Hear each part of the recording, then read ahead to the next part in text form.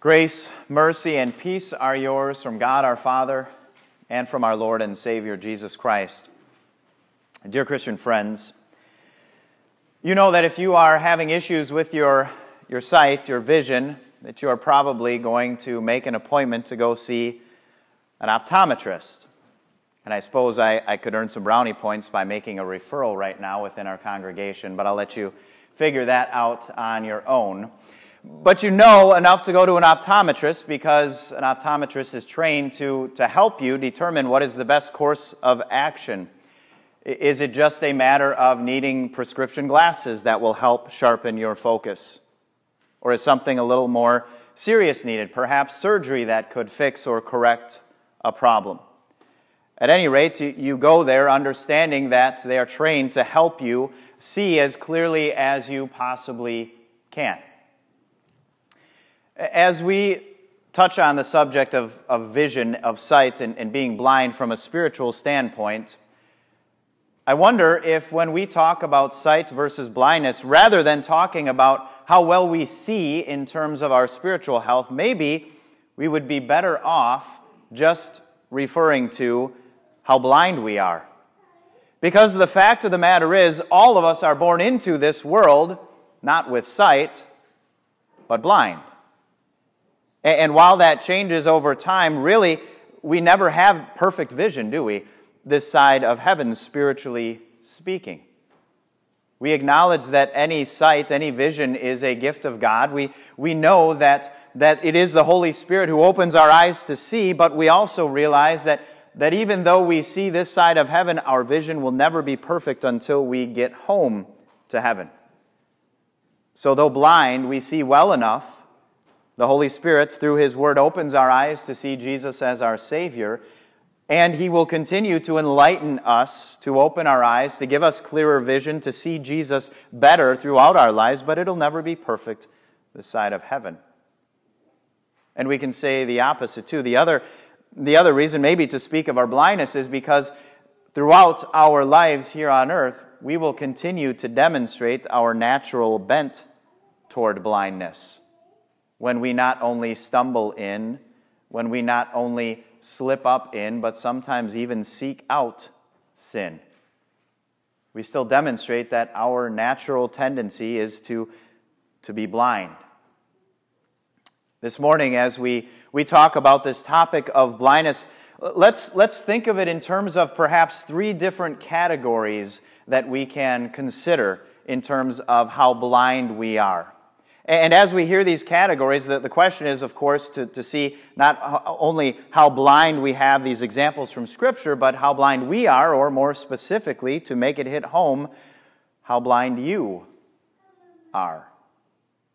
To what degree do we still struggle with spiritual blindness today?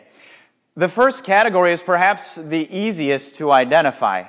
We could put into this category the people who are blind, but ignorantly so. That they don't even know that they are blind. So when I use that word ignorant, I'm not talking about it in a pejorative sense, in a derogatory way that we throw it away around in our society today. But ignorant in the sense that they don't even know that they are blind. That would be the non-Christian, the unbeliever, who may have some familiarity with Jesus, who may or may not have heard about Jesus, but is clueless as to why Jesus matters or why Jesus is important, and if nothing changes, is clueless, and maybe has just never pondered or thought about what happens after this life. And of course, if nothing changes for that person who is blind and doesn't know it, then eventually, when he's done with this life, he will enter into life that is apart from God forever. That kind of blindness that is ignorant of its own blindness was really kind of like the individual in the gospel this morning. Had that man who was born blind, if he had never come into contact with somebody who could see, would he have known that he was actually blind? That would have just been life as he knew it. He wouldn't have known there was an alternative, would he? Until somebody with sight showed him that he was blind. And so it is with so many that are wandering, that are ignorant of their own blindness. They don't even know that they are blind. That's That's one category and perhaps the easiest to identify. And then there's another category into which we as Christians fall. Again, recognizing, as I mentioned, that our sight has been granted as a gift of God's grace. And you saw the different pictures of that in all of our lessons this morning, whether it's the picture of being darkness and now light, or the picture of being blind and now being able to see. And we are thankful, we are grateful that God in His grace has opened our eyes to see Jesus as our Savior. But as I mentioned, it's an imperfect vision. We still struggle with blindness, acknowledging that Jesus, that the Holy Spirit, working through this Word, through the sacraments, will continue to increase my sight, my vision, my clarity for understanding who Jesus is and what He means to me, but knowing that will never be a perfect 20/20 vision this side of heaven. And of course, knowing how much I gravitate toward my own natural blindness, that would actually prefer the darkness at times, that would actually prefer to do what I want in my own blindness and pretend to be ignorant of it. That's another category. There's a third category, and this is by far the most dangerous category of those when we are distinguishing between being able to see and being blind. Because this category is comprised of those who think they can see, but in reality are blind. So this might be somebody that grows up in a home that is raised to believe and is taught something other than Jesus being the way, the truth, and the life for salvation. And they are convinced of that. That's how they are raised. Or maybe just later on in life, they have come to believe some other false teaching that some other way apart from Jesus is how mankind sees or gets right with God. Or maybe this is an individual that is confident of their own unbelief. Maybe they know who Jesus is. Maybe they're familiar with Scripture, but in their own wisdom and enlightenment, they deny that there is even a God and think themselves wise in their own sight. They are the ones who can really see. And you know who would fall into that category from also the gospel this morning would be the Pharisees. The Pharisees that approached Jesus and took issue with the miracle that had happened. You remember the encounter as they were trying to do their detective work and find out exactly what happened. They went to the blind man, and when he explained to them what his perspective was, having been asked by them, what's your opinion? What do you think of this man, Jesus? John told us this was their response. After the man had said, I think he's a prophet, to this they replied, you were steeped in sin at birth. How dare you lecture us? And they threw him out. They excommunicated them. They kicked him out of the synagogue. You have no business among the religious people. How ironic, as Jesus pointed out, as the Gospel of John points out, they were the ones that thought they could see, but in reality were blind. What did they see? All they saw was a man breaking the Sabbath. What they didn't see was a man keeping the greater law of love for your fellow man. As Jesus cared enough about this man born blind to compassionately heal him and give him something he had never before ever experienced, sight. And then took it a step further and gave him something that would serve him not just for his temporal time here on earth, but for eternity, the gift of faith, to see him as his Savior. They thought they could see, but all they saw was a lawbreaker instead of somebody that was a law keeper in their place, a Savior who demonstrated this is what love for your fellow man looks like. Another version of those who would fall into this category is perhaps the most scary. Because this would be those who sit inside churches and call themselves Christians. Well, how can this be? How can you possibly know? You can't see into anybody's heart. So how can we know that there are some who claim to confess the Christian faith, who sit inside churches and call themselves Christians, who will be in for a rude awakening when they have to meet God. Well, Jesus is the one who explained that that was going to be the case, wasn't he? In the Gospel of Matthew, chapter 7, we're told that Jesus himself says, "Not everyone who says to me, 'Lord, Lord,' will enter the kingdom of heaven." Not everyone who sits inside a church and labels themselves Christians will enter into heaven. Clearly, Jesus wasn't referring there to unbelievers who are not going to be calling out, "Lord, Lord." They are happily ignorant. They deny him. They want nothing to do with him. So he must be referring there to those that think they see, but in reality are blind. So who might that be? That might be the Christian who thinks and has bought into the lie that I can clutch sin in this hand and my Savior in this hand and all is well. That I can have the best of both worlds.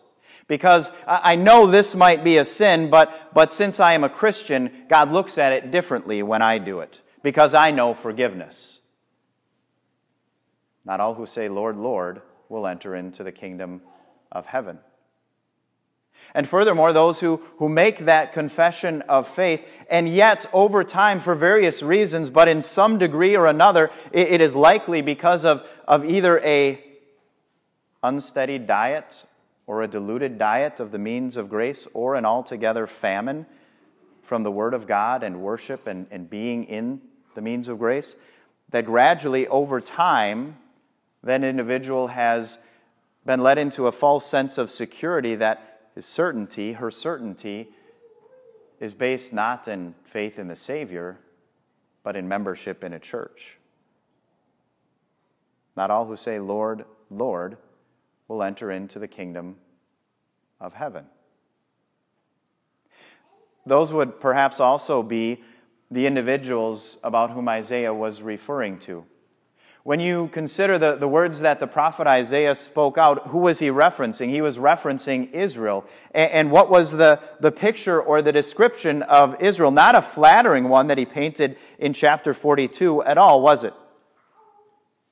He recognized that these, after all, were God's chosen special people, weren't they?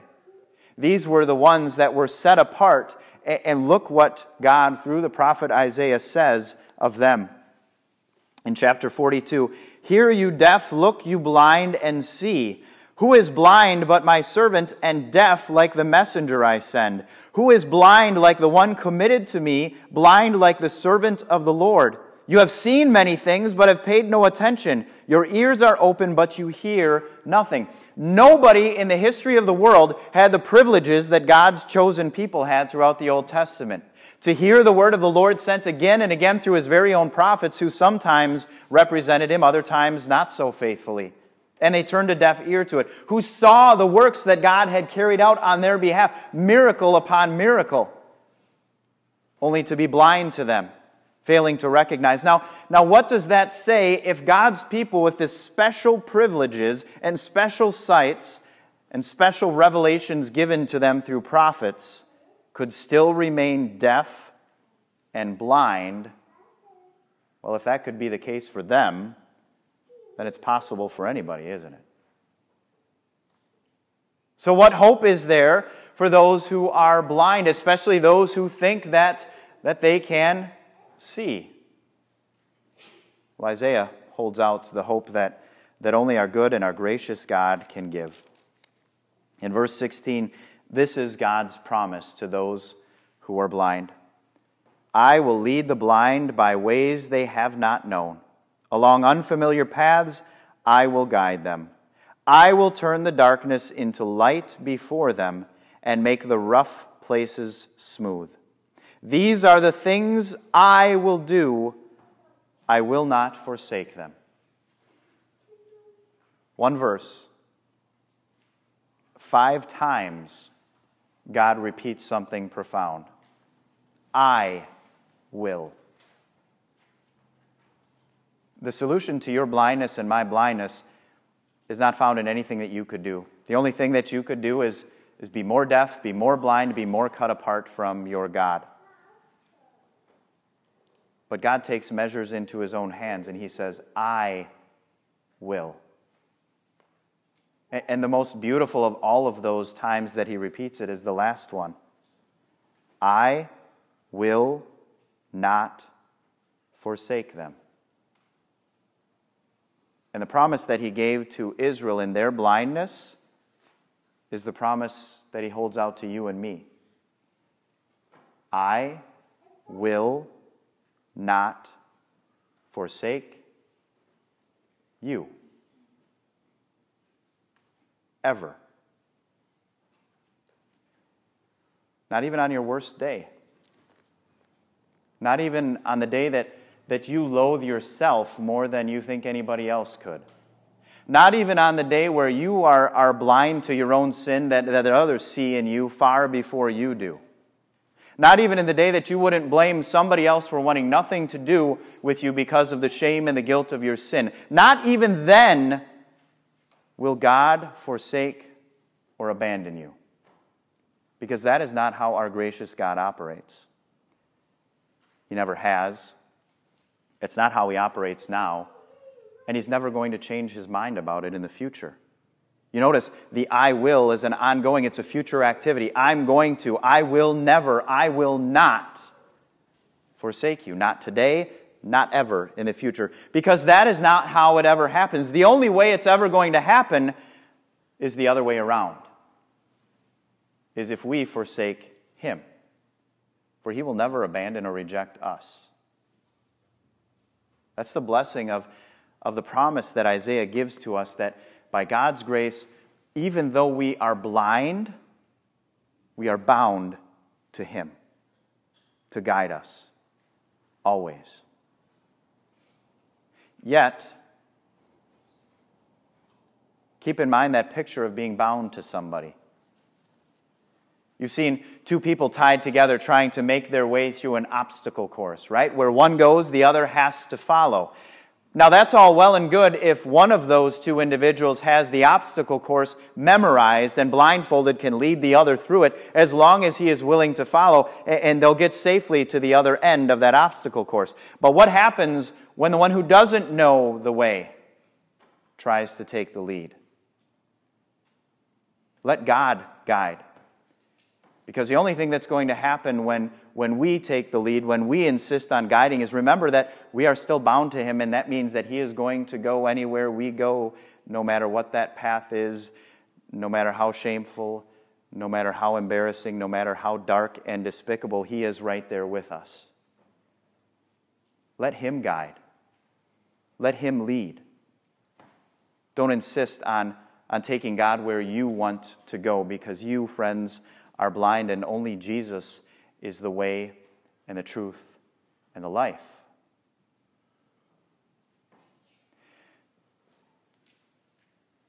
What a wonderful difference, spiritually speaking, how we address our blindness. We don't need to go to an optometrist to try and fix our vision. We have something better even in our blindness. God doesn't say to you, fix your sight so that everything will be right. He says, even in your blindness, you are bound to me, and I will be your guide. And that is a promise that God can make to us because Jesus blazed the trail of perfection and obedience for us. A path that we could never not only follow, but ever blaze on our own. And how did he mark that trail for us? With his own blood. And so we are bound to our guide. Bound by baptism, by body, by blood. And these things are the proof, brothers and sisters in Christ, that when your good and your gracious God makes that promise to you, I will not forsake you, he means it. Amen.